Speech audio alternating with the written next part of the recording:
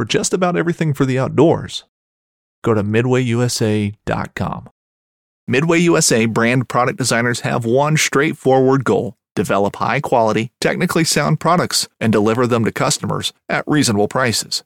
If you are immersed in the shooting sports industry and pay close attention to every single detail, you know our products are built right and stand up to everyday use. Who has shooting mats and range bag systems to hunting clothing and just about everything for the outdoors? Log on and shop 24/7 with super fast shipping. MidwayUSA.com.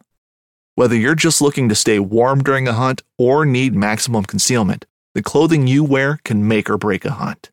At MidwayUSA.com, we understand hunting clothing has come a long way with more meticulously crafted camo patterns, advanced scent control technologies, and weatherproof options to withstand the elements. Hunters have to wait until their favorite season, but shouldn't wait on gear, which is why Midway USA offers super fast shipping. When you're ready for your next system, log on to MidwayUSA.com.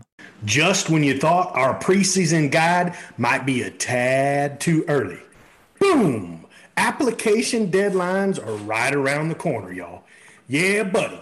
Wyoming comes in swinging in what? That's right, only 12 days away. Then comes Arizona, and the applications just keep rolling in. All right, y'all, it's time to answer that when part of our series. So here it comes, grinders. It's part 3 of our elk preseason guide, the best week to hunt elk in 2021, and matching needs and goals. That discussion, along with our Elk Bros shout-outs. So my friends, pull up a chair, adjust your volumes just right, and welcome to Blue Collar Elk Hunting. Welcome to Blue Collar Elk Hunting, brought to you by ElkBros.com, with your host Gilbert Ornelas and elk hunting coach Joe Gilly. You want to hunt elk, and they live to hunt elk. Their goal is to share with you what they have learned grinding it out for over 35 seasons, doing what they love. So come on into camp and set a spell. Welcome to Blue Collar Elk Hunters.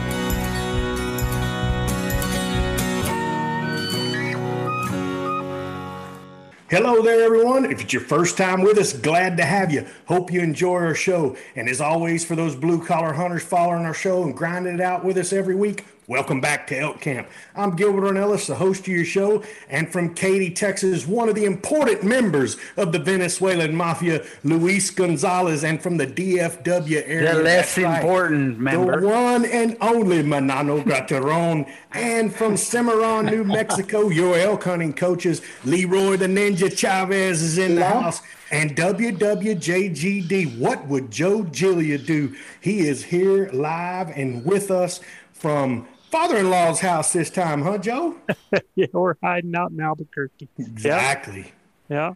Dude, seeing the grandbabies, huh? Oh, man, I tell you, that's life has changed totally, man. Fantastic, guys. Good to talk to y'all. Yeah. Good to see everybody, man. Peace, y'all. Yeah. Yeah. Oh, one question, man. I just had a piece come in. And, it was one of our reviews on Apple Podcasts. And it was just simple, quick, and short. When's the Spanish podcast? I was like, coming out. It's coming out, brother. So stay tuned. The recording will take place on January 29th.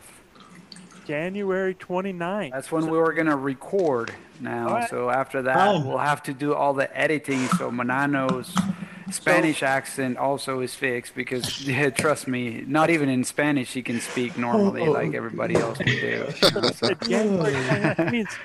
always Manano, right? February 1st, right? Huh? No, I don't think so because we're going to be hunting that weekend. And then we are? Yeah. Yeah. We are.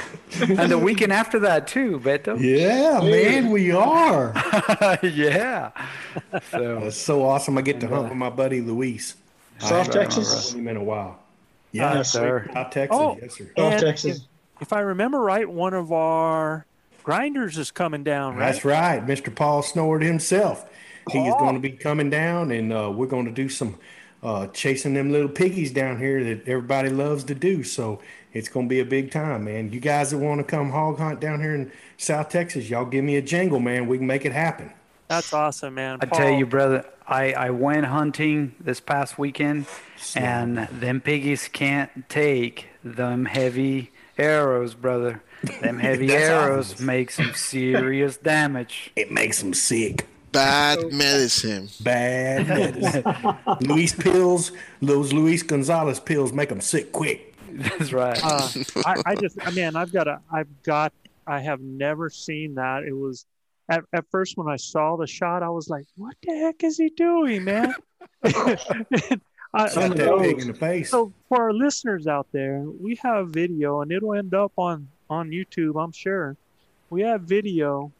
Luis has a pig not standing still, running at a little quick pace straight at him. And it's one of those deals when I think it was probably a better deal that the pig was coming at him straight. It almost makes it a stationary target because, it's coming at you. Yeah, he's just filling up the sight window. Squeezes that thing off and takes him dead center. The snout is down, aiming for mid-body, takes it through the snout and drives that arrow all the way through that pig's head, through the inner part of the body, all the way back. It clipped the heart, Joe. When we opened it up, the heart was clipped by the shot. I have never, and when I saw the photograph of where that arrow was dead center going through that nose right there, man, it was that's not a shot that I'm proud of or that I want to, that's not my objective, but that's self-preservation then, dude. He's coming I got off the vehicle and I turned on my green light because it was at night. I was going to put a stock on this pig, and for some reason this pig was probably, I don't know, 60, 70 yards from the vehicle. And as soon as I got off the vehicle, I started walking that way. The pig got, I don't know what got into it, but it just started running down the road straight at me. I know exactly what got into him. He was coming after y'all. I don't know. Well, I'm telling you, dude, they will come get you. Point is, man, I got on my knees and it kept coming. It kept coming. It kept coming. I shot this pig within 20 yards. I was like, okay, buddy, you're not going to turn or do anything like that. You're going to keep coming straight. I'm sorry, but I'm going to have to let it go. And it made the craziest thing, Joe. Those animals are so tough. After it took the shot, so I'm talking half arrow in through the front. It got into the vitals. Clipping the heart. Yeah. Went all the way through all the vitals. He turned 180 degrees and ran back. You can see him running kind of like in zigzag, and then right after the video, unfortunately, doesn't catch him falling, but immediately behind those bushes, he fell. I couldn't see him. And I was so confused. Like, I got in the vehicle and I was like, what did you just, how come that animal did not drop just right there after that shot? So I went just walked a little bit further away, and I saw him laying on the ground. I could see the luminox sticking out. As a kid, I was taught if a boar came running at you like that, you aim right there for that nose, and you take him out like that, and it drops right there. I mean, that's what we were taught. Really? Yes, sir. Well, I guess you got to see how it. I mean, with a gun, if you want to drop a boar coming at you, that's your only opportunity, man. You got to aim right at that snout and pull. And I've heard, and this pig was good 80 pounds. It was like 84 pounds or something like that. And black is not. What I've heard, it was super, super dark, super black. When I shot it, I was nervous because I've heard stories of broadheads actually bouncing off of the snout because of the angle. Mm-hmm. But man, it goes back to the importance of having super sharp broadheads. Man, that did not. That arrow went in, didn't matter an angle. It went right through bone. It broke through the whole nose and snout, came out of the roof of the mouth, and it went right through the throat into the thoracic cavity. It was. Y'all saw that one I shot. Man. Y'all saw that one I sent you pictures of. I shot him right through the whole skull. He didn't take a step. King's X down. Yes, sir. So because we are the Elk Bros, what's your takeaway from what you've been doing right now with the pigs, with your equipment, Luis? Do you have one? Yes, I do, Joe. And look, one of the things that I've been trying to do is actually test different broadheads. This is actually a different broadhead that I had tested before, and to me, I have used with the heavy setup. I've used 4 different broadheads. Okay, and the 4 of them have performed great. Okay. As long as I maintain the weight on the tip of the broadhead, meaning if my broadhead is 200 grains and I need 350 and the tip of the arrow, then I make sure my insert weighs 150. If my broadhead is 250, then I put on a 100 grain insert. So I've noticed that even if I have 4 different broadheads, but my total arrow weight is the same, and my front weight is the same, and they're properly tuned, they all fly the same at penetrate the same. Every distance and half strong penetration. Yes. Yeah, I mean, I 100% agree with Mr. Luis. I mean, and again, like he's saying, I believe you can kill a daggum elephant with a field tip if you put it through both lungs, but these critters got a plate that's so hard to shoot through, and he's blowing through them like it's, like it's a cream puff, So that's what makes these broadheads and his setup so impressive. I'm going to keep throwing those questions out there, though, because, I mean, the world wants to know. So did you have to increase your spine on your arrows for that heavy weight? Yeah, so we posted that video on YouTube, Joe. Where we're talking about the process that I went through. Yeah. So you guys go check that out, man. It's on our YouTube. It's talking about arrow build that Luis does on there, and you can get all the facts on this. But and that's why I'm saying this, Luis, is you guys. I mean, I know you guys. Your critters are pig. You love to hunt those, man. You guys are always eating that pork. It's just phenomenal. Some of the recipes you guys do are just I had lunch. I had pig today for lunch. Yeah. I had elk today for lunch. I had elk today for dinner. But I had to go pay for it at whole hog, man. You guys are getting it out. I mean, you guys are going full circle from the field to the table, man. So, absolutely.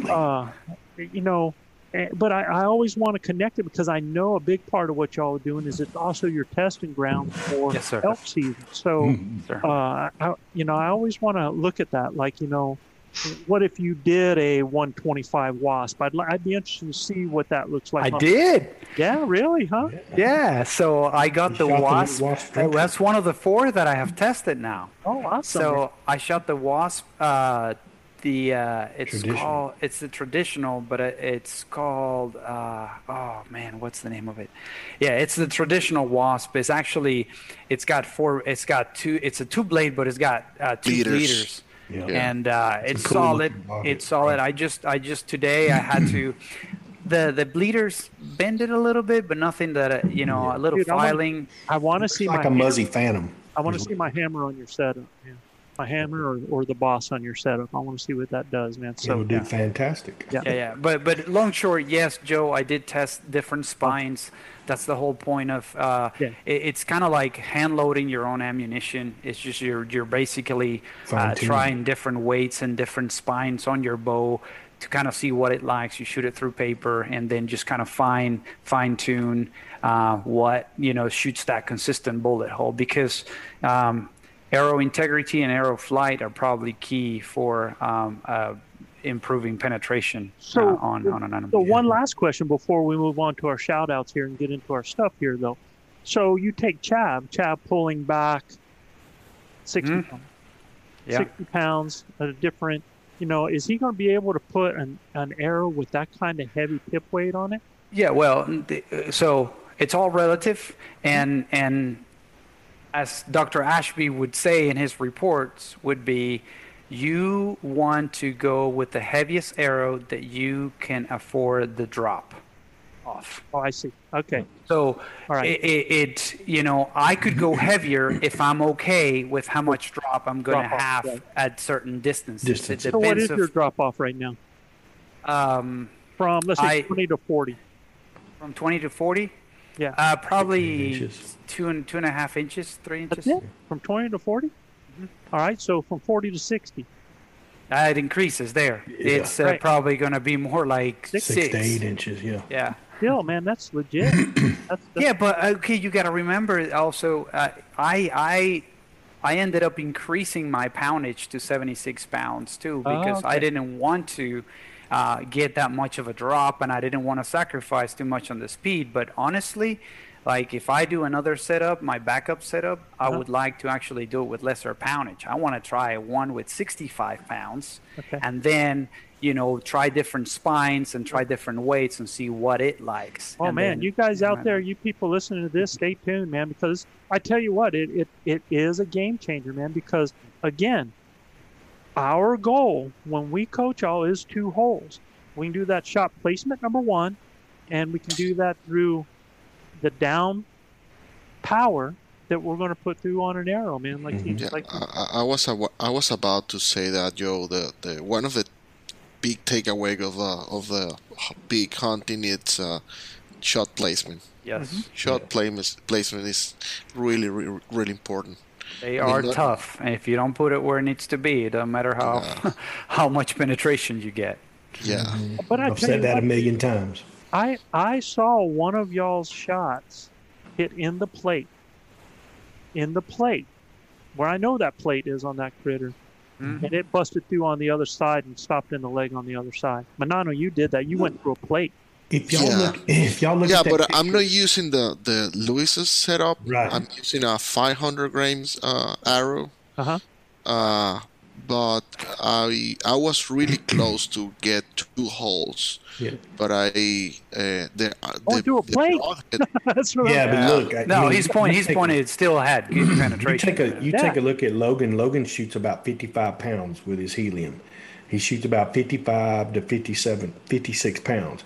And he shoots a real heavy full metal jacket arrow, and he shoots a heavy broadhead too. He shoots 100. Yeah, he shoots 100 grain Muzzy Trocar. He blew through. Badass. He blew through both plates and he went through the plate on the back side and the plate on the front side, and the front of the broadhead was sticking out that far on the other side of that animal. Right, the animal run about 75 yards and piled up. And my picture of him the next morning when we went back in there to retrieve him, that sucker was still growling about 10 minutes after he shot him. I'm like, we're not going in there messing with him at dark. So we come back in the next morning, and he's dead as a hammer. And that broadhead, unfortunately, he broke the arrow when he laid over on it. But that broadhead sticking out the off shoulder, out of the plate that far. Wow. That's awesome, so yeah, I mean, look, it's about 100% about shot placement, but it's about the pill that you put on. Absolutely. And look, when we talk about the integrity of the arrow, it's so important and so beneficial in so many ways. And I say this because this past weekend I shot through 6 animals. I recovered all my 6 arrows, and they're ready to be shot again. There is only one arrow that I had to re-glue one fletching, and that's it, and then resharpen my broadheads. But all the broadheads, You're shooting carbon now. Yes, but if the spine is right, if you got a good carbon arrow, I'm shooting the Sirius Apollos, and I find those arrows incredibly tough. That's awesome. So integrity is important, and they might be expensive, but here, look, I shot 6 animals. I still have all my arrows, so I can shoot them again. Yeah, one season, some years ago, I killed my elk, my antelope, and my deer, all with the same arrow. Yeah. I killed 3 animals this year with 1 arrow. Yeah. I killed a hog, a deer, and a turkey, all with the same. And didn't, I hate to say this, but I did not resharpen the broadhead. Shot them through all 3 animals. Add to the bone head, son. No, you don't have that benefit with Full Metal Jacket. I use 1 arrow per animal. That's it. That's right. I got lucky, Manano. That was a Full Metal Jacket If you have jacket arrow, but it went in and it stuck in the ground. Yeah, that is the problem. If you have a completely pass through, you will be able to shoot it again. If you're lucky that it didn't hit a tree or didn't hit a rock. Or a rock. Especially where I hunt, because there's a lot of rock. But you hunt in that river bottom, and it's a lot easier to find your arrow when it sticks in that mud. You know? We can make a whole podcast of all this conversation, Joe. We can. Yeah. All right. But Joe, but you know what? You know what's the reason that he's pulling a 70? Well, he says 76. Yeah. But he wanted to beat me because my bow used to be the nicest bow on camp. So he wanted to get I love how clear you're speaking English. You're saying it's so awesome. Used to be, and that's exactly right. It used to. Well, because I'm an honest guy. I'm an honest hunter. But he went out and he bought a 75-pound. But I put a couple of extra twists there on the string just to say to you that I can pull 76 on that bow, and it's faster than yours. That is for another podcast. Another one to go. Guys, you know what time it is. It's time for the Elk Bros shout-outs. This is just shout out to a few cities with the most listeners topping our charts this week. And you guys have no clue, but we just edited this puppy because Gilbert did not say a few cities. He pulled a Monano there. It goes what Monano's been doing with some diapers. They're all kind of, But I digress. Remember, guys, if you want to be a part of our special shout-outs, just get your cell phone and take a 10 to 15-second video yourself in landscape view. That's this way, not that IG mode where everybody does everything like that. Yeah, like Gilbert's holding his right there. Bingo. And tell us your name, where you're from, and include a home of whatever line or something special about your hometown. You can send the video through a message on our Elk Bros Instagram or email me at joe@elkbros.com that you have a clip, and I'll send you a link so you can throw it in my Dropbox. Come on, y'all. Show your face and celebrate your place. Please. Poet and don't know it. How you like that? Now. It's your feet, Joe. They long, fellas. Now for our top listening cities and our Grinder video shout-outs. I'd like to give a warm Elk Bros shout-out from this beautiful winter day in Payette, Idaho. Really like what you guys do. Appreciate your content. Great podcast, great videos. Really like that last video. That was really good. You guys keep doing what you're doing. Keep grinding. It's winter time, so we're doing a little trapping. It's a good day on the line, too. Mike Bozarth, man. Mike Bozarth. So, Mike. Thank you, Mike. Dang, dude, nice he catch, had him a fox in his trap, man. I know. Yeah, I wanted to see some more of that, Mike. You have to send us the video offline, Mike. Yeah. Mike, man, he not only says where he's from, he goes out and he does it while he's doing it, man. That's way cool. Definitely. Joe, why don't you lead us off with our top listening cities, bro? This week's top listening city is located between the Arkansas Delta and the Arkansas Timberlands and is home to the annual Star Daze, D-A-Z-E, festival that draws people from all over southwestern Arkansas. It was the setting for 1992 movie thriller One False Move, starring Bill Paxton and Billy Bob Thornton, and none other than Star City, Arkansas. Ew. The Razorback Nation in the house. My daughter's up there in the great state of Arkansas going to college, guys. Oh, really, huh? Yeah, she's in Arkadelphia, Arkansas. So Arkadelphia.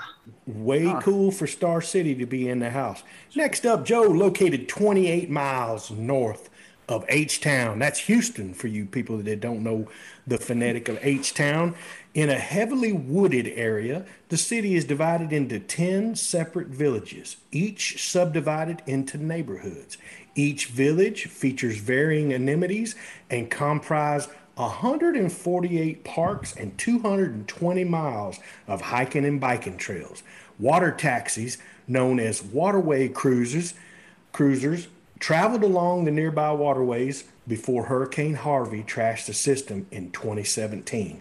In none other, and I can literally throw a baseball and be there, in none other than the Woodlands, Texas, my hometown, right here. Boom. You guys are all on top of each other. Springs, Woodlands. Yeah. All that, right? I'm serious. I can actually take a baseball, throw it straight south of me, and I'll be right in the Woodlands. If I throw it to the east of me, I'm going to be in Tomball. And if I throw it to the west of me, I'm going to be in Spring. How about that? Window. I'm telling you, man. It's a geographical oddity. So the waterway cruisers, man, they disappear? They're not back? Yeah, no, they it wrecked the waterway there in the Woodlands, and I really don't know. I don't go down to the Woodlands Mall much and check on it, but I think they have that ferry open where you can go around the Woodlands Mall in that little boat. But right now, because of COVID, they got it all shut down, Joe. All right, I got you, man. It's a beautiful place. Now, we went to Conroe and went down to Woodlands. Yeah. We were going to Spring, but they told us to stay out of that part of town. So you're up, Chav. Get angry, Chav. Next up, this city is bordered on the north, east, and the southeast by the city of South Haven, Mississippi, and is 15 miles from downtown Memphis, Tennessee. The Elvis Ranch, a 154.5 acre ranch owned by Elvis Presley during the last decade of his life, is located here. The Mississippi River changed course in the 18th century, leaving a stranded body of water in the shape of a cow horn, giving the city its name, Horn Lake, Mississippi. Horn Lake, Mississippi. Yeah. Absolutely. Okay. Up next. This top listening city got its name from the Spanish name for fine gold. It is the major city within the Nez Perce Indian Reservation. It is a home to Canoe Camp, where the Lewis and Clark expedition built new dugout canoes. It's canoes, bro. Canoes. Canoes. And in 1805, embarked downstream to the Pacific Ocean. The Dorshark Dam, the third largest dam in the United States, is located right here in Orofino, Idaho. Orofino, Idaho. Idaho. Idaho back in the house, Joe. Them West Coast, Northwest Coast guys got to show up. Oh, man. And we have so many people up in Idaho. We got some good friends happening up there. You know, Jim, Western Huntsman. Hey, Jim, what's up? Shout out, man. He's up there in that part of the country. And I'm trying to figure out where that Dorshark Dam is, man, because I know up in that part of the country, they have like one of the deepest lakes. It's just incredibly deep up there. So, you know, I see pictures on Instagram too, Joe, from a place called Broadmouth Canyon. Oh my God, at the size of the elk they grow there in Idaho.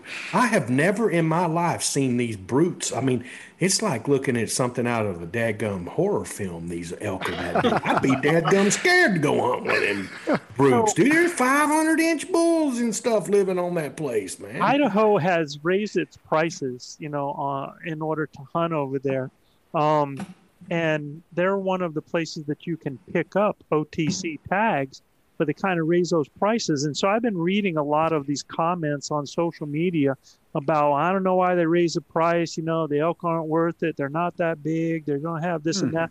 And I'm starting to do some research because I think it's the Idahoans that are putting all those remarks out there. They might be trying to keep everybody out, you know, giant bulls in that country, buddy.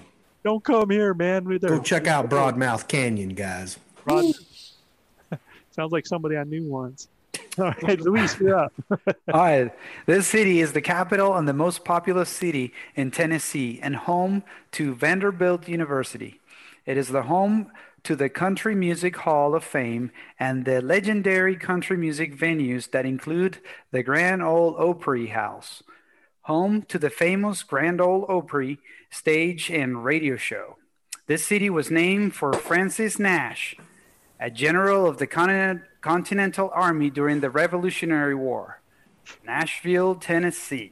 Nashville, Tennessee, the home of the Grand Ole Opry. Grand Ole Opry, man.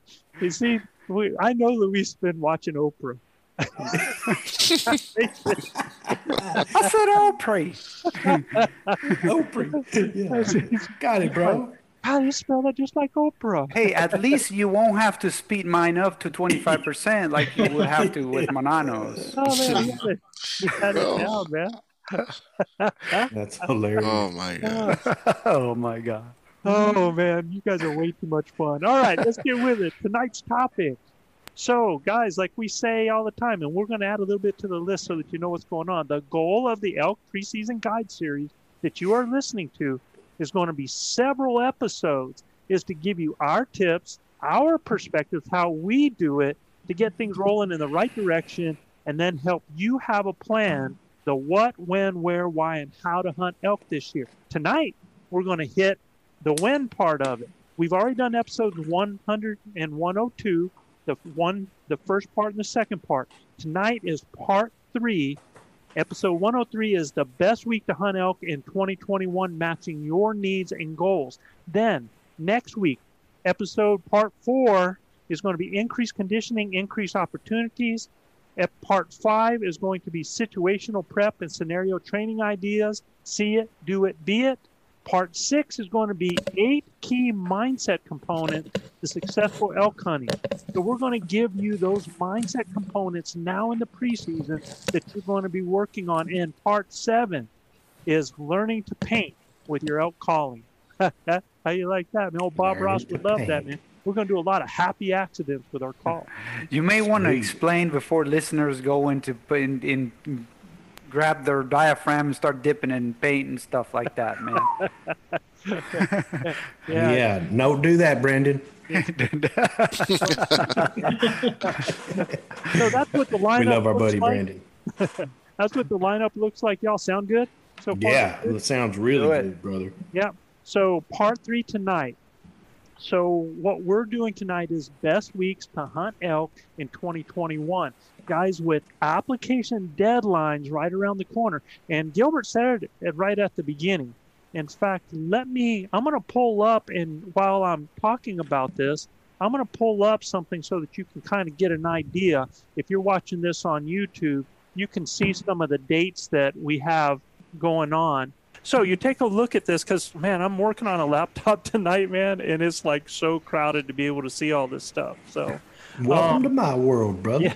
Yeah. Take a look at these deadlines. Like Gilbert said, February 1st, Wyoming, non-resident. We have to get 12 days away, Joe. Get theirs in early, and you don't get the results till May, whereas the residents are further down the line. They don't put theirs in till June 1st, and they get results 16 days later. So, but then you have Arizona coming up, and then March 4th, right away, Utah, New Mexico on the 17th, North Dakota is coming out right there at the end of March. April 1st, Montana is their draw application deadline. On the 6th is Colorado. So I want y'all to pay attention to some of these because on the 30th is Kentucky. And Kentucky, there's 2 states on here now that you can apply to hunt elk in that I think is just so awesome. That's Kentucky and Pennsylvania. The old cat killer. I don't know if he's putting in for that puppy yet, man. He ought to. But get this. You can put in for their lottery. Now, I think they gave out like about 140 something, and I'm thinking, I hope I don't get them wrong. It's either between Pennsylvania and Kentucky, but I'm thinking Kentucky was like 142, 150 something archery licenses. 10% of those went to out-of-state applications. So 14. You're talking about 14, right? 14 tags. But for you to be in that lottery is only, I think it's like $10. Oh, wow. $10.90. Yeah. So how cool is that you can be in that lottery for $10, have a chance to draw and hunt? And I think the success rate in Pennsylvania for the archery tag was something like 98%. Ooh. Yeah, it was like huge, phenomenal. So, and so I have the seasons on here too. Both of these hunt seasons and the draw deadlines will be in the notes on our, if you go to our podcast notes, wherever you're at, I'll have a link there so that you can download this if you want to, along with our hunt calendars that we're going to be sharing as well. So I want to make sure that you know that you can find those, and that we're going to be talking about those different seasons as we go and as they come and as those deadlines happen. So we'll constantly try to remind everybody, like, for example, Luis, what did we have to remind everybody that wants to hunt New Mexico that hunted elk last year? Yeah, we need to make sure that you fill out your harvest surveys. Yeah. Why are y'all saying that, man? That just keeps everybody I always do Luis's harvest report. I got to talk to you guys offline, man. Yeah. Luis, you were supposed to say go to Idaho. Yeah, go to Idaho. I didn't. I just said harvest report. I know, man. I'm trying to help you boys. So, we're drawing against all of them. I did it, which I did today, by the way. Oh, good. All done, man. So with application deadlines, guys, around the corner, we're getting all kinds of emails. I've got people sending texts with questions on the best week to hunt elk this coming fall for certain hunts, months, or seasons, right? So when they call and ask me, the first thing I tell them is that depends. Yeah. Like a good lawyer. Yeah, what's your goal? I didn't. Yeah, you want to go to prison or you want to go home? So, guys, that depends on a lot of things. It depends on the person's goals, what their expectations, what their schedule is, what their knowledge and experience is, and some of the natural conditions or factors that could affect that hunt. You know, we talk about moon phase, we talk about heat, we talk about rainy season, we talk about snow, you know, cold and stuff like that. So what I want people to understand is, you know, let's break that down a little bit. Like, for example, your goals. If you want to know what the best week is, are your goals, and this happens, like for me, I go out to go elk hunting. My goal is I'm going to bring home an elk, right? But there's guys out there that are first timers that they're just like, I just want to learn. We've had people that say, Joe, man, we'll come to y'all's camp. We'll pack, we'll cook, we'll do whatever we want. We just want to learn some of the stuff that you're doing. They want to gain experience, or do they want to have a shot? We did that. Yeah. Yeah, you did do that, didn't you? Yeah, we did. Yeah, and we had a buddy that had an opportunity to do that, but he didn't want to. So, or do you want to harvest, man? Is that what your goal is? That you're going to harvest? Okay. Your expectations. What are your expectations? Are they to see an elk? Are they to hear the bugles? Is your expectation to call in a bull, just to have an encounter, to have multiple encounters? So a lot of times those goals and expectations that you have are going to be based on certain things. They're going to be based on your experience factor. Because if you're a first timer, it's going to be some of those that you were talking about. Yeah, we'll come to camp and we'll cook, we'll do whatever, right? Yeah.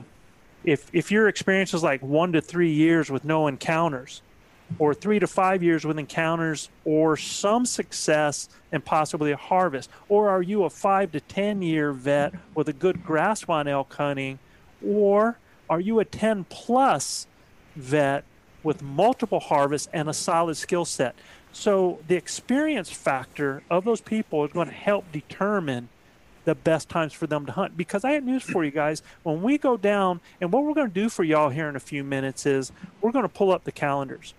We're going to show you the calendars for next year connected with the moon phase, and we're going to talk about what I call different hunter configurations. Different, whether they're a first time or what their experience level is, whether they're resident, non-resident, what time of year it is, these different things. And then we're going to give you some scenarios of what we think and why are possible best weeks. Okay. So, and we're going to talk about it, you know, because if you're a resident or non-resident, that changes things because it changes opportunities. Yeah. You know, if we were to say, for instance, the first configuration, you're non-resident, you're first-time hunter, you have to drop camp and you only have 7 days for archery. Uh-huh. Yes.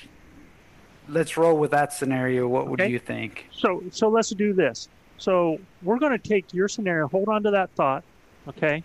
And we're going to use the Colorado calendar for this year. Guys, I'm going to show this to you, and all of us are going to look at this at the same time. Yep. All right? And we're going to take a look. And let me explain what's happening here. Take a look at the Colorado calendar. All right? And what was that configuration again, Luis? So, again, you're non-resident. Uh-huh. Kind of like I would be, right? Say first-timers. Okay. So experience like level basically none, right? Yeah, Manano. Then you got a drop camp, and you have 7 days for archery. So a drop camp means you guys have hired somebody to take you way back in 5, 7, 8 miles, drop you back there, right? Okay. Yeah. All right. So let's take a look, and I'm going to explain to everybody what they're looking at here in the calendar. If you take a look at it, what you're doing is you're seeing moon phase. All right. So if you take a look at September 1st there, you can see that you have you're coming out of a full moon going into a new moon. All right. Yeah. So by, pretty close. I mean, the full moon or the new moon, the new moon, the completely dark one will be on September 7th. Now, that means that you're pretty much from the 1st till, I don't know. I would even say all the way until about the 14th. And real quick, Joe, out of ignorance, and just for clarification for everybody watching this, right? It's safe to say that whether it's Colorado, New Mexico, or all this different, the moon behavior is pretty much going to be the same. Sure, moon behavior is moon phase. The thing that changes from state to state, and that's why we're going to talk so much. It's the days in which you can hunt, but Absolutely. The moon phase is going to be the same for all those days. And there's a couple unique things, and there's some things that aren't unique. So when we look at this calendar, let's talk about what's not going to be unique to every state. Right. Well, number one, like you said, is going to be the moon phase, right? Number two, take a look at that red moon. The reason that's red on the 22nd is that's the equinox. Right? So why are we concerned about that? Because that's the peak of the rut. Yeah. So generally they're looking at, anytime 7-10 days before that. It could even be a little bit early depending on some of the cows and stuff. But generally 7 days before, 7 days after, generally is supposed to be when most of those cows are going to come into estrus. Generally, because there are some that come in earlier, there are some that come in later, and we're going to talk about some things called multiple estrus cycles here in a little bit. And we've talked about this in other podcasts, Joe, but just again to clarify, is it possible to have a cow come in estrus the 2nd of September? Absolutely. Yeah, heck yeah. There you go. Heck yeah. So, I just want to point that out. Yep, they sure are, man. And a lot of that has to do with different reasons and things that those critters know that we don't. Right. Some other things that aren't going to change no matter what state is your Labor Day weekend. So that is that weekend of the 4th, 5th, and 6th, okay? So the reason I always mark that is, and we're going to talk about in the configurations, a lot of guys, if they have limited days that they can take off to hunt, a lot of people are going to use that Labor Day weekend. Or if they only have a weekend, they're going to use that Labor Day weekend. Okay, they're going to go in on Friday, they're going to come out on Monday night, right? So I like to always mark that because there is a lot of traffic moving around on that Labor Day weekend, period, right? It's just natural. Now, one thing, and let me see if there's anything else that would not be unique. No, everything else is pretty much the same. So here's what is changed, for example, things that are only for Colorado. Number one, their season is from the 2nd to the 30th. That's different than here in New Mexico, and that is one season. So if you have a tag, an archery tag in Colorado, that means you can hunt any time between the 2nd and the 30th. You could hunt the whole time. You can split it. You can do whatever you want. Plus, wow. if you have an OTC tag, over the counter tag, you can hunt any OTC unit in Colorado with that tag. So that means that you could hunt that first part of the season. Maybe you want to hunt that Labor Day weekend in one part, and then you want to go someplace else for another part. Now, limited entry is different. That limited entry are tags that are drawn for. Okay? Mm-hmm. So that's where it changed. Now, here's another thing unique, unbelievably unique to Colorado, is if you look at that odd color in the middle of the archery season from the 11th to the 19th. The reason it's an odd color is because it is a odd thing to me. Put the muzzleloader season in there. Muzzleloader season right in the middle of the archery season. Mm-hmm. So, wow. Buyer beware is if you're out there with an elk decoy, you better have plenty of orange on it, and I would not recommend it. I would recommend having an orange hat on, and you better be careful, when you're calling. I think it's horrible, man, to have that. It makes me shiver to be out in the woods knowing that there's some lead slinging going on out there when I'm calling elk. So, I don't know how y'all feel about it, but that's how I feel about it. Especially on on public land, for sure. Yeah. And that's 9 good days too. That's really good days. It's right, I think it's prime time. Actually, it is 100% prime time. I think is it? This is from the 11th through the 19th that you're talking about? Yeah. Correct. And so if you look that it's coming out of a dark moon and it's going back to a full moon that's happening on the 20th is the full moon. Now, here's something else I'm going to throw to people out there too, because a lot of people go, well, why is that good? Because it has a full moon. Let me tell you, I don't know, instead of me talking, how do you guys feel about a full moon in the archery? I don't care if it's a full moon, a half moon, a quarter moon. I want to be there. And it doesn't matter to me, Joe. Moon phase absolutely means nothing to me when I'm hunting elk. I mean, it just doesn't. The matter of fact is I get to hunt elk when I'm off. And it doesn't matter. We're going to try to set it up the best we can. But if I got to hunt during a full moon, believe me, we know how to get it done. There's been many times that we've hunted in a full moon and figured it out. I mean, the elk don't care. They just going to change their habits a little bit. Right. So you just have to change yours. The point is that it's not like because there's a full moon, the elk are going to go and get on a plane and go somewhere else. And they're still going to be there, man. They ain't going nowhere. They're still out there in the woods somewhere. They just like you said, their habit is a little different, and you just got to play smart. And guys use that as an excuse, man. Don't use that as an excuse. Use it as to your advantage. No, it's. I agree. I mean, it's good to know the moon phases so you know what to do about it. Have a plan. Animals are more active during the full moon. I mean, it's proven. They're just more active. They're going to be more active during the midday. I'm telling you, it doesn't bother me at all. Okay, are they going to feed all night? Yeah, good. They like to feed at night anyhow. They're going to feed all night in a half moon, So at the end of the day, moon phase really doesn't bother me, Joe. If you can get out there and make a sound and speak the language, get around them, you're going to have success. I'm telling you. So you guys that can only get off 4 or 5 days, don't let that moon scare you. Get in there and get it done, man. Y'all can do it. Well, Chad, you got 30-some years of dealing with moon phases. Yeah. What do you think about it? I think I agree somewhat with Gilbert and Luis, but I actually would prefer the 12th through the 18th if it was up to me, because they're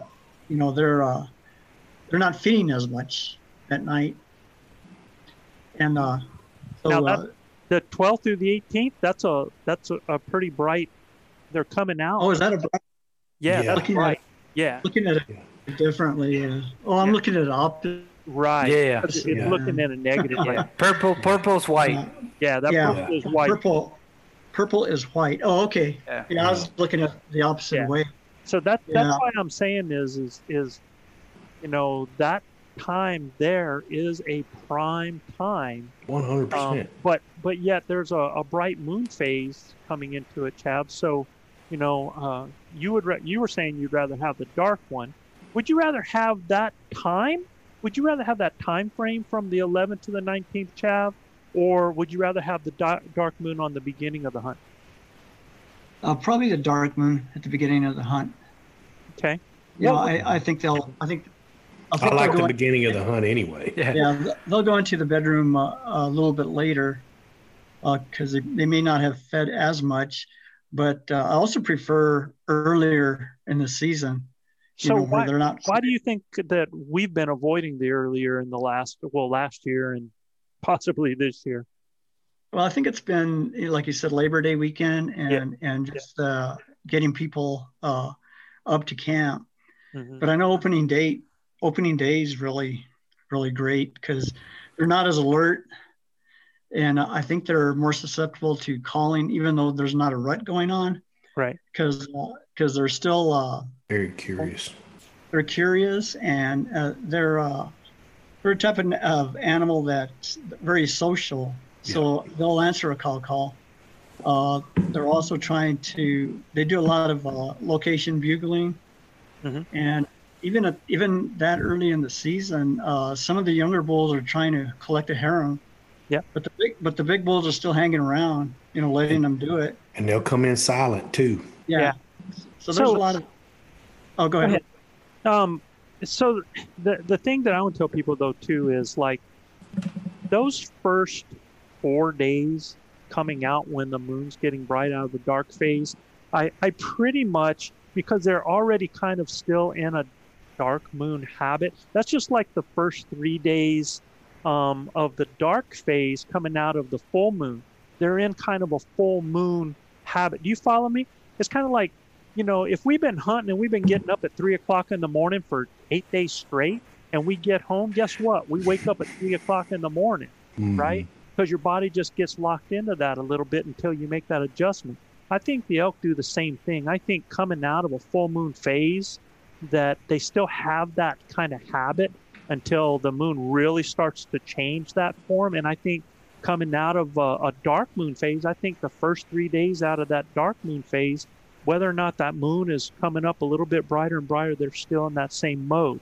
But, I'm in the school too that what I like about the full moon, man, is it seems to me that it's way easier to to night bugle and locate them critters in that full moon because they like to go off in that full moon, man. And it's easier to put them to bed, to be out there and be on them first thing in the morning. Yep. And, if bonus.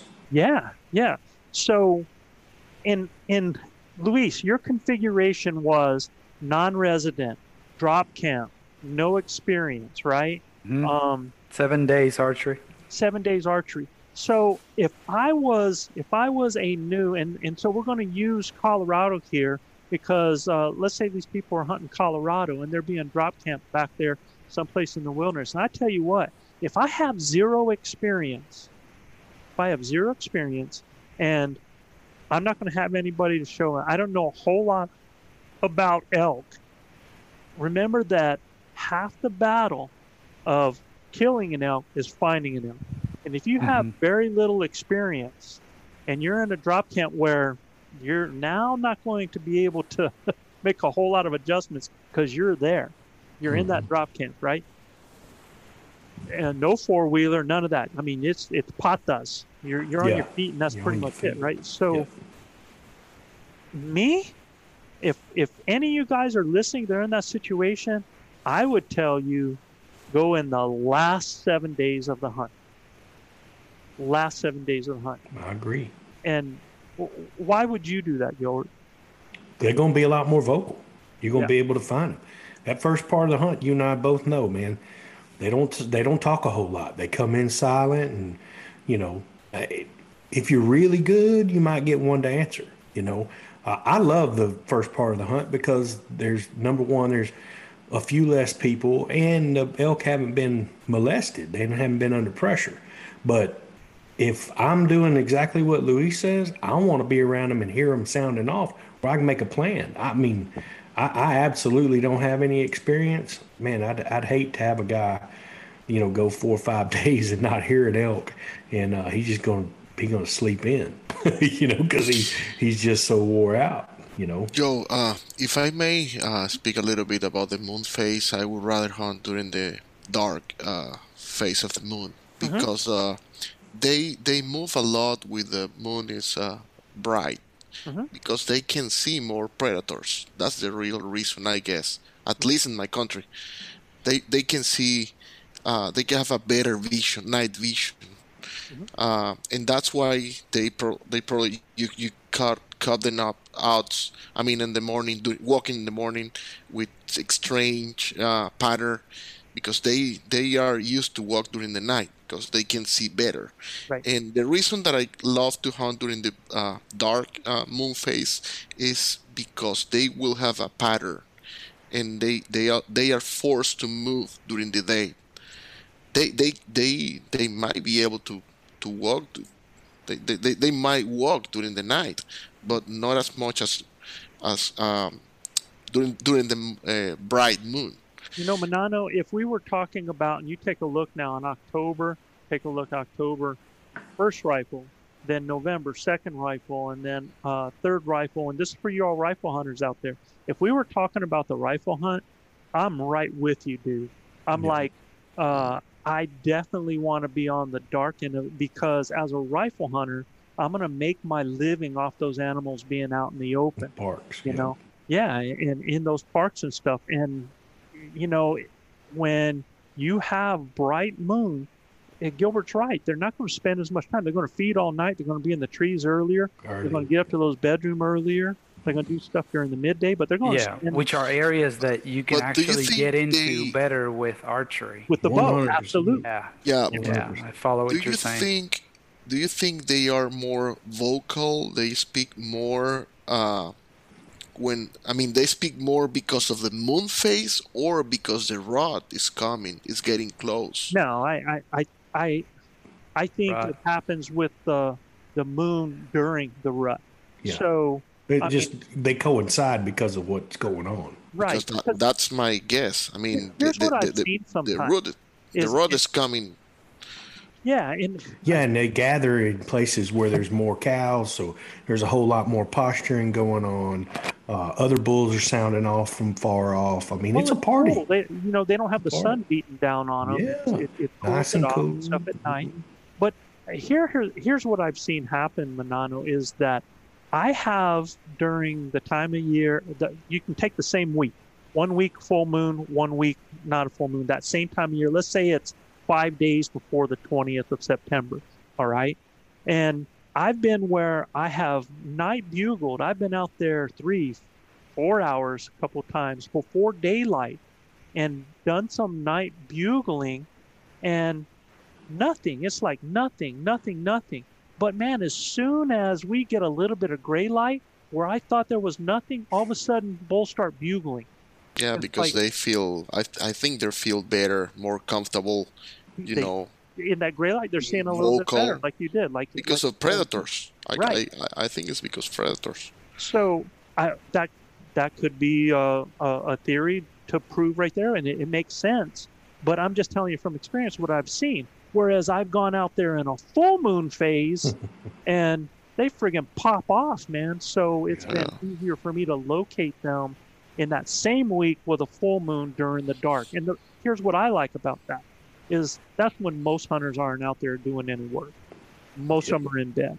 Yeah. So I'm able to locate animals in the dark during that phase. And now don't get me wrong, I've located them in the dark phase too, but mostly that's been after it's gotten dark and you still have that twilight going on after it's got dark and most people are in camp already. The first part of the night when you're starting to go back to camp. Whereas the other one, the full moon phase, depending on when that moon rises and sets, sometimes we've gotten up at 3 o'clock in the morning. It's just like daylight out there, right? That's perfect for me. Joe, are you saying you'd pick the 23rd through the 30th? For these guys, so if I was somebody that had no experience and I had trouble finding elk, and they're going to have trouble finding elk, I would do it as late as possible for the exact reason you said. Number one, those bulls are cowed up. They're going to be rutting. There's going to be cows coming into estrus, which are going to set other bulls off. You're going to have multiple bulls bugling. So it's going to be a lot easier to find them. And plus, you're going to be right on the equinox. If I'm a new hunter, you think I'm worried about getting a herd bull? I just want to get a daggone elk, right? Yeah. And when you find a rut going on, and guys, remember, a rut is not a statewide occurrence. It's not a regional occurrence. It's a herd occurrence. It can happen in this canyon when a cow comes in heat. Yeah. It can happen over the next ridge when a cow comes in heat. It happens when cows come in heat. That creates the rut that goes on, right? So if there is a rut going on, it's going to attract bulls that want to be able to breed a hot cow, which gives you a chance. Who cares if you bring in the herd bull? Bring in a bull and shoot that puppy. Yeah. Right? Yeah. Or at least have some encounters so that if it's your first time, man, you get to have an experience and get yourself addicted, and especially if you're in a drop camp. And here's the other thing I would recommend to anybody in a drop camp, especially if you're in this full moon phase and that last part through that 30th, is take with you a small either pack tent, a light tent that you can take with a sleeping bag, ground pad. Go out at night, locate those elk, bed down off to their downwind side where they can't smell you. Be with them. Stay with them all night long. Get up and go hunt them in the morning, man. I wouldn't go back to camp. I'd camp right out there. I'd take me some chow. I'd take me a little bivvy. And, man, I'm playing Predator, man. I'm after that group. Joe, would that advice change any if you were to say, okay, the same scenario, but you're a resident? So if I'm a resident, I live in the elk state. I probably am hunting an area that and again, I'll say we're saying first time or no experience, right? Mm-hmm. But you have at least most likely come across elk. You probably know, because you're a resident, where some of those elk might be. You might have, even though you don't have the elk hunting experience, I imagine you have elk exposure. So then it can change things a little bit with that. I would say any first timer, go when they're the most vocal. Right. Have an experience, man. Have some encounters. Because until you... So first timer, maximize the encounters. Absolutely. And so let's change that. Let's take that exact same thing and say it's a person that is a 10-year vet, 15-year vet that's had multiple kills on their side, that knows how to call, that understands elk behavior, right? So the reason that these guys with no experience have to maximize when elk are talking is because they don't know how to talk themselves. They don't know how to find elk. They're not sure exactly where those elk are going to be, so they need help by the animals. The more experience you have, the more your ability to change and select accordingly to other advantages like what we do.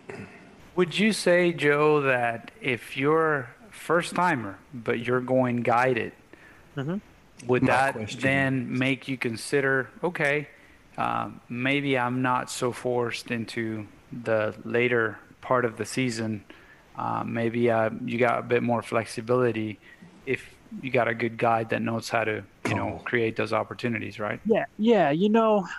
That's a great question, because again, now you got to think about what's your expectation. Have you been watching all the YouTube videos and you want a bull coming screaming or to hear him screaming, multiple bulls? It just depends your expectation. If you want to have faith in a guide and know that a guide's going to put you on an animal to have a shot opportunity, then you depend on whatever that person, because they change the game for you. They have the experience. It's kind of like our situation, right? Right. I mean, we are hunting early, and we're getting elk to bugle. We have some come in silent, but we're having encounters. I mean, our encounters, Manano, Luis, you guys have had 2 years in a row where you guys kill on, I think, the second day of the hunt every year. Yeah. Early season. Mm-hmm. That's because, Joe, they have such good guides finding them bulls before they go out, man. That's right. Absolutely not.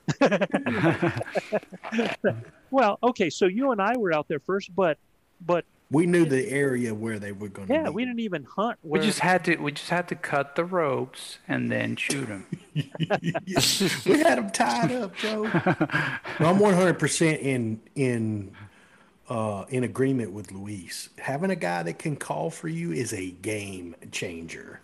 Okay, so when we're archery hunting. Absolutely, right. Man. Calling is daggum key. So, but understand this too. Everybody thinks that calling is about the response being another bugle coming at you, and that's not always the case. Right. All kinds of responses. I've had bulls that have come in that never bugled. All they did was bull call. They just bull mute. That's it. And that have come in. I've had them come in silent, when that happens. And Manano, I think your bull last year, we got them to sound off early, but after we moved in, and he got quiet, and then and then he came in. He bugled a couple of times, and then he cow calls one time, and he stopped behind a big tree. Well, it wasn't a big tree, but he stopped like 25, 30 yards behind a tree, and I was hoping, Joe, please, just cow call, and then you go, yeah, and he walks. but he never made a sound. He just. No. After he was, I don't know, 50 yards, 50, 60 yards, he got quiet. Yeah. Oh yeah. I see what you mean. Yeah. And then you go to a certain scenario where Joe calls a bull from a half a mile off, and the bull comes. Half a mile. I mean, we heard this bull. Woo! Joe goes, I wonder about that. And then the next time he bugles, he's a quarter mile. Guys, when we get to that section on, paint with your calls, we're going to talk about that. We're going to talk exactly about how to do that, man. So that's going to diving back into this, Joe. I think to Luis's credit, I'm with you 100%. It wouldn't matter to me about moon phase. It would matter to me about where I'm at with that equinox. That last 7 days would be paramount for me. Right. Especially if you want to have experiences, man. I mean, and hear out, And I'm telling you guys, if you can afford it, and you can have a guide in camp and you're a first timer, you have a guide in camp that can call, man, I'd do it. Because it's just going to change the game for you. Not saying that you can't do it yourself with a hoochie mama or something like that, but man, it's hard, man. It's super hard when you don't have the experience. Yeah, but if you and you're right, but man, there's so many things now to flatten that learning curve. And you can go to our academy, you can go to Paul Medell's stuff, you can go online and listen. And there's so many people. I mean, there's so many people showing you how to use a diaphragm call. Yep. And that's why we're doing this preseason thing now. And right. You've heard this several times. You got to learn to call.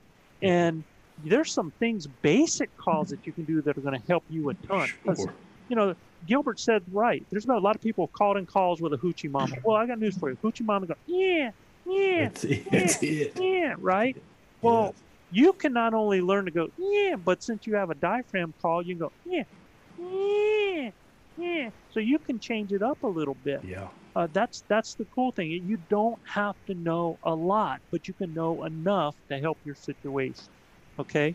What about any other configurations, man? Very experienced guy, 10-year guy. He's had multiple kills under his belt. He's looking to kill him a herd bull. So if he's looking to kill him a herd bull, there's two different thoughts on this. Some people think they're going to go that last 7 days, find that bull that is screaming like that, and all they're going to do is sneak in on him. They're not going to say a thing. They're going to sneak in on him and try to take him, okay? And there's a lot of guys real successful about that, and getting that done. I mean, putting the Mohican sneaking is a lot of fun, and you can do that. I like it early before they are cowed up. Yeah. So the only problem I'm finding here is, like if we take a look at this, our favorite time usually has been from like the 2nd to the 11th, right? Yeah. Right about in there. But because of that Labor Day weekend, I'm going to change things. And I have found, how many hunts has it been on our last 2 days when all of a sudden things started to light up, right? Oh, yeah, for sure. So, I still think that time of that muzzleloader hunt is prime time. Ooh, yes. And look, I'm going to tell you, that first week in October is going to be lights out. Oh, yeah, it's phenomenal, man. Colorado guys, if I were y'all, I would push for this proposal. I would put muzzleloader hunt on the first part of that.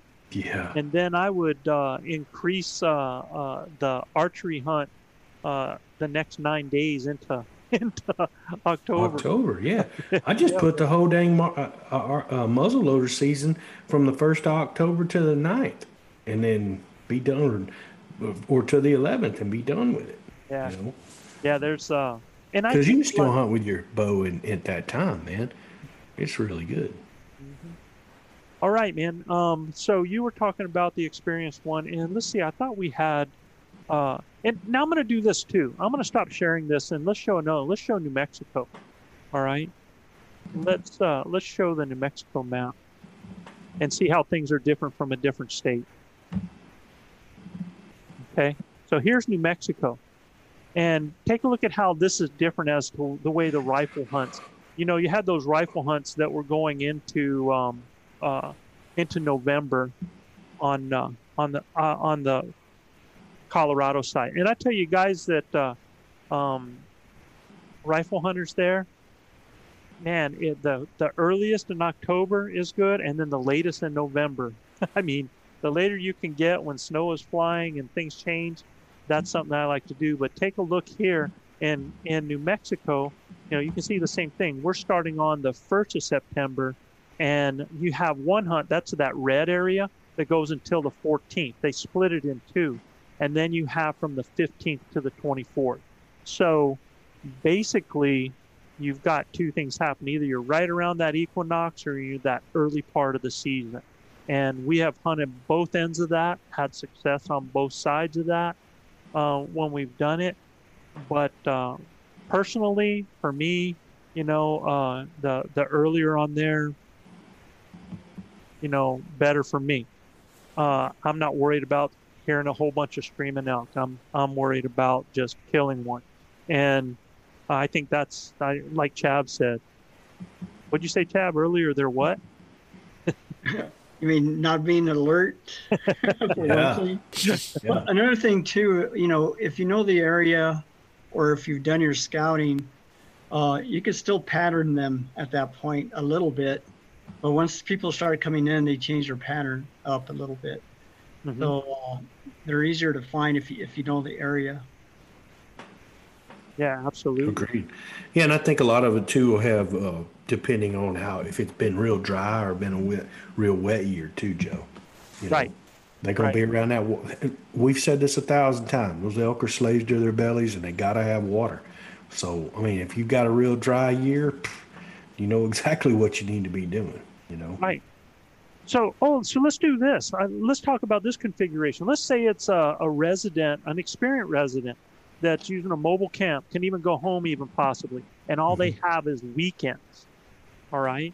Mm-hmm. Now, if you take a look at this and all you had, let's take a look at the archery first. If all you had was the weekends to be able to hunt, well, or you can get one day off.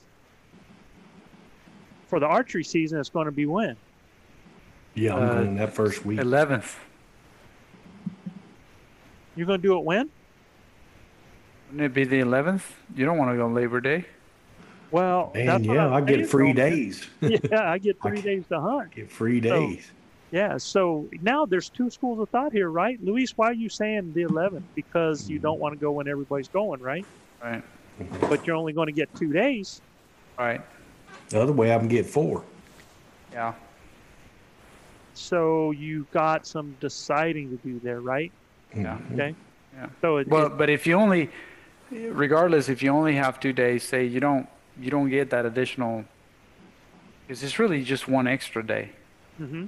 You're getting, right? You're just getting that one extra day, which is a Monday. Right. So for one extra day, would you rather go on Labor Day weekend, or would you rather go the next weekend? That's a good question, man. I want that extra day. I know traditionally, looking at this particular calendar, you get a lot of hunters during the Labor Day weekend, and like the 8th, 9th, and 10th, it seems like the animals go back to their original patterns and aren't as alert for some reason. Mm-hmm. I don't know if they realize, well, all these trucks just drove off. They have the same calendar. They look at it every day.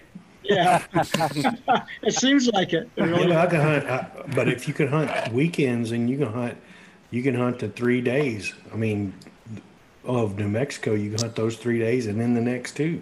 Right. The 11th and 12th. Yeah, it's picking your poison sometimes. Right. If you have a honey hole someplace that you don't think the weekend warriors on Labor Day are going to find it, because a lot of those people are going to drive in with their trailers, not going to hunt too far, and then they're going to hunt and they leave. So there's going to be half of those guys that are going for the fun and the food rather than the hunting, right? So the food and beverage guys. Yeah. So now, if you take a look at Colorado, and let's take all the rifle hunts, and you take the archery, whether you're archery or rifle, if you take a look during the archery, you really, unless you want to hunt with muzzle loaders there, right? I'm out. Yeah, you really only have the Labor Day weekend. Mm-hmm. True. Are they not hunting the 24th and 25th? Yeah, no, Joe? something wrong with that. That 24th and 25th should be in there. It's open. Yeah. Oh, They could hunt that too. 25th, 26th. That's whoever did this. I'm going to fire my graphics person. Yeah. And then you got pretty bright moon there as well, and past that's a great weekend right there. The 25th and 26th, Yeah. Heck yeah. Just past the equinox, they'll be going nuts. Yeah. They should be going nuts then. So, so you have the part where you've got a whole bunch of people on the Labor Day weekend running the elk around. It is a dark moon, but you got a whole lot more disturbance going on. And you take a look at that last weekend, you're losing a day, but the animal's going to help tell you where they're at. Yep. Right? Yep. And not as many people. And they've had a chance to settle down after that muzzleloader hunt as well. There's people that think the muzzleloader hunt has an effect on the animals. And I think the effect is you not only have archery hunters out there, you have another whole group out there. So there's a lot more disturbance. Additional pressure. Yeah, it's just additional pressure. I don't know it's so much the muzzleloader. The sound. Yeah, sound themselves. And some people will tell you as soon as they hear the first shot, they start disappearing. Well, the cows have to eat. The cows have to drink, right? And the bulls are going to go where the cows are. They're not just going to run away and disappear. They got other driving forces going on, right? I guarantee you, man, any of us when we were teenagers and you're a mold, man, there could be people shooting bullets over your head and you wouldn't lose focus. Forget it. That's okay. Don't pay attention to the noise. Right. Right. So, and take a look at the rifle hunts. On the rifle hunt, almost every one of those hunts start on a Saturday. Every one of them. Now, but here's what I want you, if you're asking about best time in Colorado to hunt, I would say that it's either that, and that's still a tough time. That first rifle is a week later than it was last year. That's still a tough time, and it's on a full moon right there.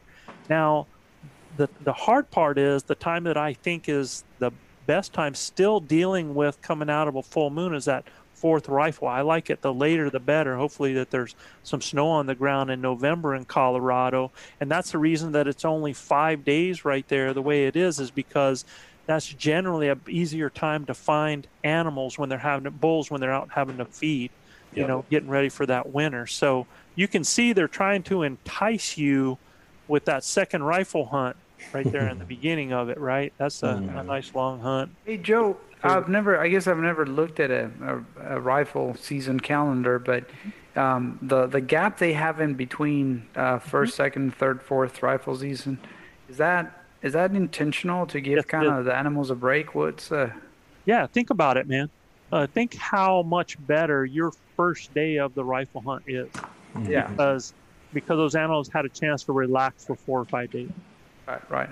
You know what I'm saying? Yeah. So yeah, it's intentional that way. So everything gets a break. Absolutely intentional. And they also, they don't have any hunts in December, when I believe that time in December is the best time to shoot a big bull, because they're just already getting away from the getting together. they're breaking off from the herd. And they've already recovered. They've come out of the holes, and they're having to feed like crazy to survive the winter. So they're so much easier to spot and to locate. So, that just kind of gives you examples right there of those types of things that are going on. All right. So another configuration. Let's say that you're a non-resident with multiple years in experience, multiple kills, any 7 to 10. Base camp, you're mobile, but you're looking for a mature, or let's say that you're looking for any bull. If you're looking for any bull and you've got that 7 to 10, you're multiple years experience, and you're that non-resident, then man, if I'm in Colorado, that muzzleloader hunt kills me. It kills me. So, I've even tell guys, look, if you're going to hunt that hunt in Colorado, I would be so tempted, and it changes. If it was New Mexico, it'd be different because I wouldn't have that muzzleloader hunt.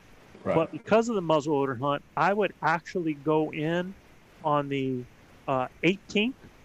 I'd go in on the 18th and hunt through that week of the equinox.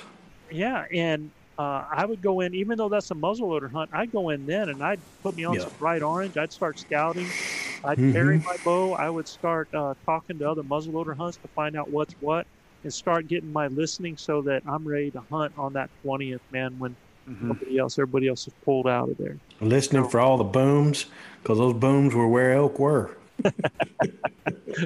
Yeah. I would actually use those end of that muzzleloader hunt as my days for recon, man. Yeah. What I would do. I like it. In Colorado. But very good. If we're talking about New Mexico, well, I think you guys already, as me and Chav almost has a little bit different. Chav's like, if I hear you right, Chav, you're like, screw the Labor Day weekend, just hunt it. Yeah. Well, we have before. We've all been very successful doing it. It gives the working guys an opportunity to catch a few days that, usually you're off that Friday before and vacation Monday after. Yep. Yeah. So you don't have to take 2 extra days of vacation. And I'm telling you, I'd rather be in the woods than I would be anywhere else. So if that's the only time I could go, it wouldn't bother me in the least. Come hell or high water, full moon or not, I'm going to be calling elk somewhere. Yeah. So, Gilbert, you've hunted the first and the second hunt. Yep. Which do you like? Man, they're different. They're different. I've killed bulls on both sides. So, I don't remember you on a private ranch killing a bull every year. For how many years now have you killed them? No, but I had opportunities to, Joe. 1, so, I mean, 4, 3, 4. You're 4 years straight? 5, yeah. Mm-hmm. Yeah, 5? Yeah.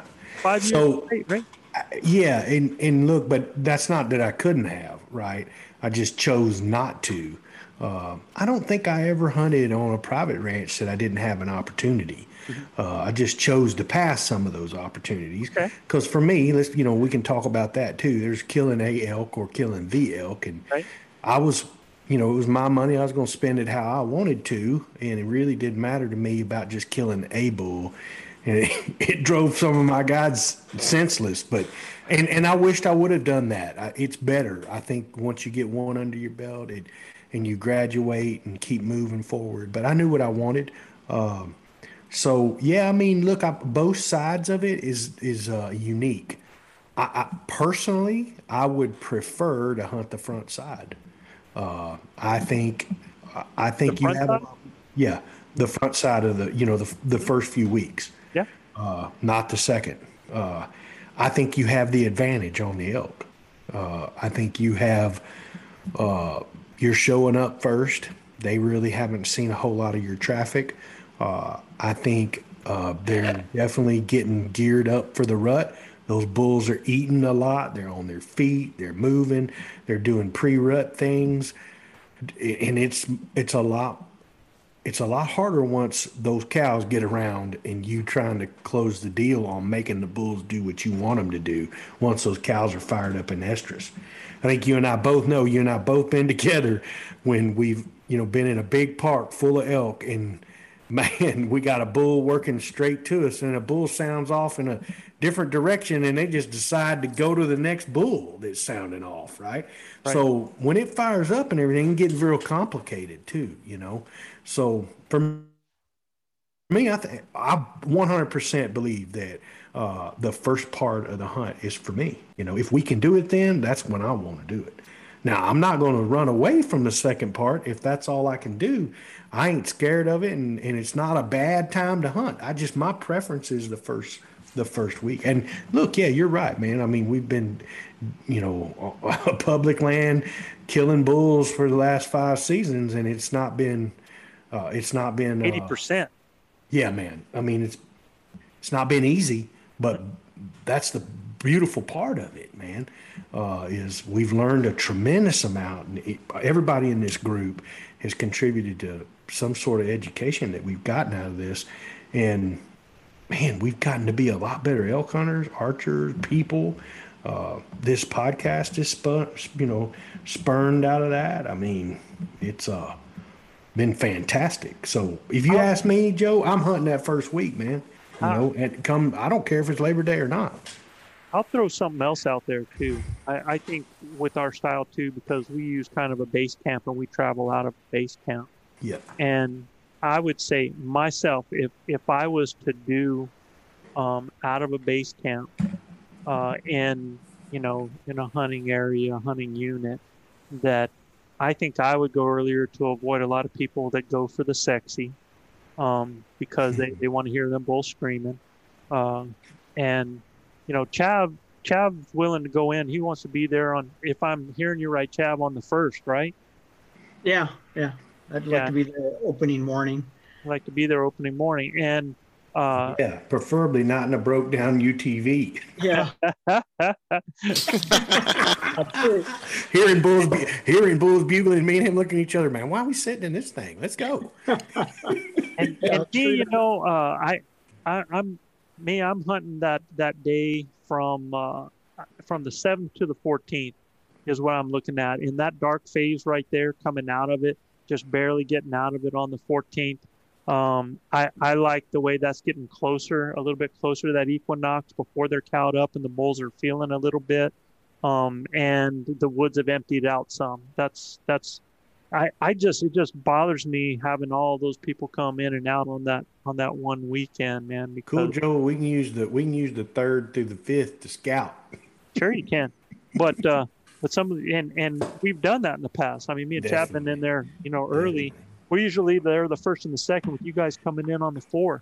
Yeah. So, it's one of those types of deals, and we've had crazy cool things happen at that time. Now, if I have my camp on my back and I'm bivvying, I might go that second hunt, man, and get up there, especially if I'm in a wilderness area, and bivvy on my back and just follow them puppies, to different places. So it's a different type of experience, I think, than that, because I could be on them. And the only reason I look at that is because of the full moon. The full moon helps me see at night, helps me be on them, and I'm going to stay with them the whole time anyway. I'm not worried about going back someplace if you're doing a backpacking experience. So that's solo, totally different deal, man, on it like that. And, you take a look at the rifle hunt. let me tell you what, in October, look at here in New Mexico, if the only week I'm putting in for is that first hunt, that green one right there. Ooh. You know, that's the one I'm putting in for, because after that, now there are still going to be bulls bugling. If you're after any bull, not a problem. If you're after a huge bull, it will be a problem, because a lot of those guys will dive off and disappear until a little bit later. But there are, here, let me show you one more map. I want everybody to get this. So I'm going to show you one more.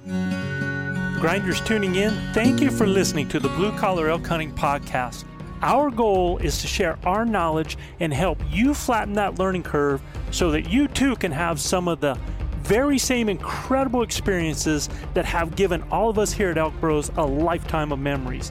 If you like what you hear or see, you can get all of this information plus so much more from our Base Camp Elk Hunting Training Camp, the first in a series of online courses from our Blue Collar Elk Academy. Our Base Camp Training Camp allows me to use my coaching style and share almost 40 years of elk hunting experiences successfully hunting elk on public lands, as well as over 20 years guiding hunters of all ages and experience levels. This course will be like nothing you have ever experienced in concept and structure, using success-based coaching techniques that will elevate your confidence and skill sets.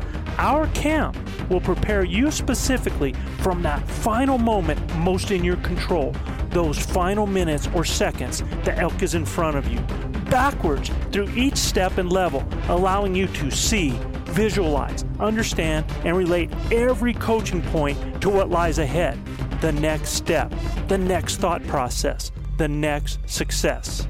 Because y'all, you've already been there. You know what it looks like. By tapping my 30 years of teaching and coaching experience, our camps are developed considering multiple learning modes with text, visuals, audio, as well as video. And Base Camp will benefit those new to elk hunting all the way to the 10 to 15 year vet. So if you are looking for that one thing to help you fill that tag this year, invest in the most important piece of equipment there is, you and your elk hunting knowledge. You can find the Blue Collar Elk Hunting Academy and the Base Camp Training Camp at elkbros.com. That's ELKBROS.com. Keep dreaming of the screaming, believing in achieving, and most of all, keep grinding. So I want you to look at the red, which is the equinox, and then you see a purple. You see that? Yes, sir. Yeah. All right. So what that signifies, basically, if a cow came in heat, let's say a cow came in estrus, first cycle, on the 22nd, that means if that cow is not bred, that cow will come back in estrus approximately 3 weeks later, 20 to 21 days. So you're looking at that day on the 13th. That's if that cow, and again, it's not exact science, the estrus, but it's going to be around that time, right? So if that same cow came in on the 15th, boom, that hits right there on the 6th. If you're that person that's hunting that October hunt and those cows came in heat and did not get bred on that 22nd, 23rd, 24th, well, that's that exact week that you want to be hunting during that they're going to hit that second estrus, man, and start still doing some screaming. Okay? Well, what if those cows came in 7 days late from that, and they came in on the, my eyes are the 29th. Well, you're going to look another week past that other purple. So that gives you an idea during that time when those estrus can happen.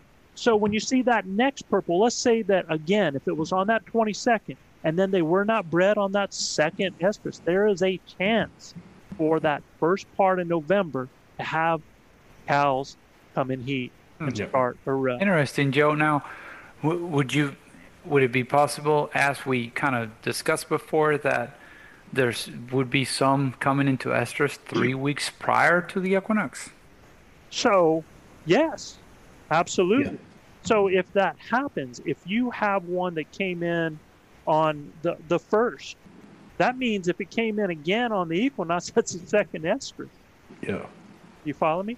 And a lot of those cows, if a cow did come in heat and was not bred efficiently early because they're just not happening, there's not enough bulls around at that time, well, there's a good chance that cow is going to come in that second estrus during that hot week right there. Okay? So that means that cow, and what is going to cause a cow to not be bred is going to be the inefficiency of the bulls in the area, depending on your age class, depending on number of bulls, depending on competition. So there's a lot of things that cause that to happen, but it can happen. If you have multiple mature bulls, they're pretty efficient at breeding those cows. In general, what's the latest that you think a cow can actually get, go into estrus? I think it's going to be that last week in October. In November, you mean? Or last week in October? Yeah, last week in October. I've seen it. I have not. I've heard bulls bugling in October, but I don't think it was a rut. I just think it was bulls sounding off myself. But I've seen ruts happening in that last week of October. And so what ends up happening there is, like you said, Luis, one of those cows came in heat early, probably wasn't bred in that time when all the competition was happening, for whatever reason, and then came in later. And so, and the way it works is that I'm trying to remember, but I think it's I'm trying to remember how that happened, because there's a difference between the young cows and the old cows as far as when they come in heat. I think the younger ones are all over the place, and the older ones are more consistent. More consistent. Yeah. Yeah, it makes sense. I think I read something like that too, Joe. Yeah. So I just wanted you to see that. I wanted you to see just an example that, 20 to 21 days later, after one comes in estrus, you have a chance for another estrus on that. All right. So I'm going to take this off here and get it back to the crew right there. And, I'm trying to think if there's any other type of, there's all kinds of scenarios that you could talk about, but I think the less experience you have, the more you go towards needing more help. Either more help from somebody that can call from you so that you can hunt any time of the year, or you getting help from the elk themselves. You follow me? Well, at the end of the day, you're trying to maximize everything. So if you're experienced and you can go where you're going to have more opportunities, or where the elk are rutting, and you have the option to do that, and you have the number of days, absolutely, right? Yeah. So and to do a synopsis and a summary of all of this for archery, I would say, if you have experience, you have choices based on your philosophy, and you're going to do that from your experience. We like the earlier. That's how we do. If the less experience that you have, then you need to go later to where the animals are going to help you out more. For the rifle, and muzzleloader hunters are pretty much set when they're set. But rifle hunters generally have multiple seasons. And I would say the closer to the front of October as possible, you can still get some in that second week, but the big bulls are starting to bail off there. And then the later, the closer you can get to December is your best opportunity for a big bull. Come back out feeding, huh, Joe? They got to get that feed bag on, get ready for the big one. Absolutely, man. That's absolutely key. So that's where we're talking about the win. And guys, I will also put links to this. If you have other states that you would like us to kind of put some of even New Mexico, it's really hard, because I just want to tell you, in New Mexico, I put those dates that showed those first 3 rifle, but usually that first one in some places are a muzzleloader hunt, and there have been some rifle hunts in certain units that change up. And there are some late hunts in New Mexico in December, but they're only for residents only as well in here. So there's a lot of different, you got to really kind of look around. It's not like an overall thing in New Mexico like it is in Utah, or like it is in Idaho and those states. So If you have interest in one of those states, throw us a line, man, and I'll try to do up a calendar as best I can, and we'll try to throw it on and give it a yell. But next week, when we do this, we're going to be talking about increased conditioning, increased opportunities. So yeah, absolutely. It's going to be awesome. And you're going to get a lot of perspective. Chad's going to give you his perspective. I'm going to give you mine. Gilbert's going to give you his. Luis going to give you his. Manano's going to give you his. And right. Manano basically chases his son around the house all day long. Changing diapers. That's his workout, man. Oh, yeah. Because you said Tomas is really fast, right? Yeah, Tomas. He's gotten really fast, huh? Yeah, he runs really fast, and Clara is about to run, too. It won't be long. You'll have them both in there. You don't have to tie them up, man. Is that Rodriguez blood in them? Yeah, it had to be. That's funny, man. Guys, if you like what we're doing, please subscribe, rate, and review us. You got to go to Apple Podcast or Apple iTunes to review us, and you can check out more elk hunting content at elkbros.com. And just a reminder to all our listeners out there, if you'd like to Gilbert, have I know what you're getting ready to say. You're getting ready. You do it so well, telling them, if they want to send questions. We did not get a single question in the mail. First time, man. Wow, no questions. No questions in the mailbox. That just means we're explaining it very well, Joe. Well, either that or we got to stop doing this because everybody knows it now. So it's boring people now. So if any of our listeners would like their questions answered on the show, just send your questions to info@elkbros.com. That's info@elkbros.com. Unbelievable content today. You guys get your stuff ready because I'm telling you, you're going to want to get your applications in on time.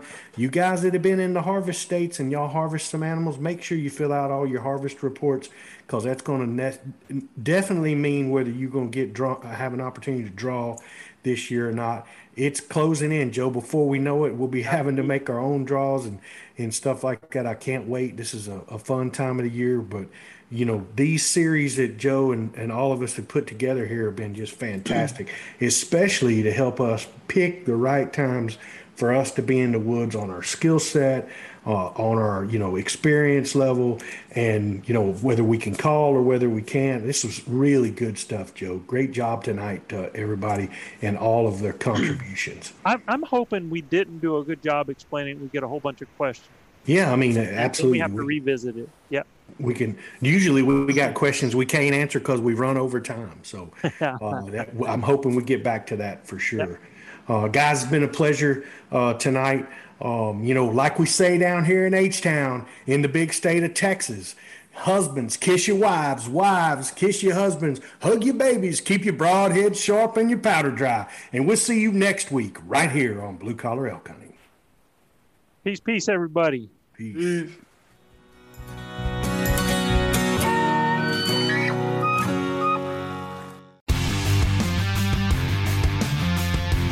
On Mondays, head offshore with Captain Scott Walker and Steve Roger for breathtaking deep-sea adventures. Coming to me. Double. He's jumping.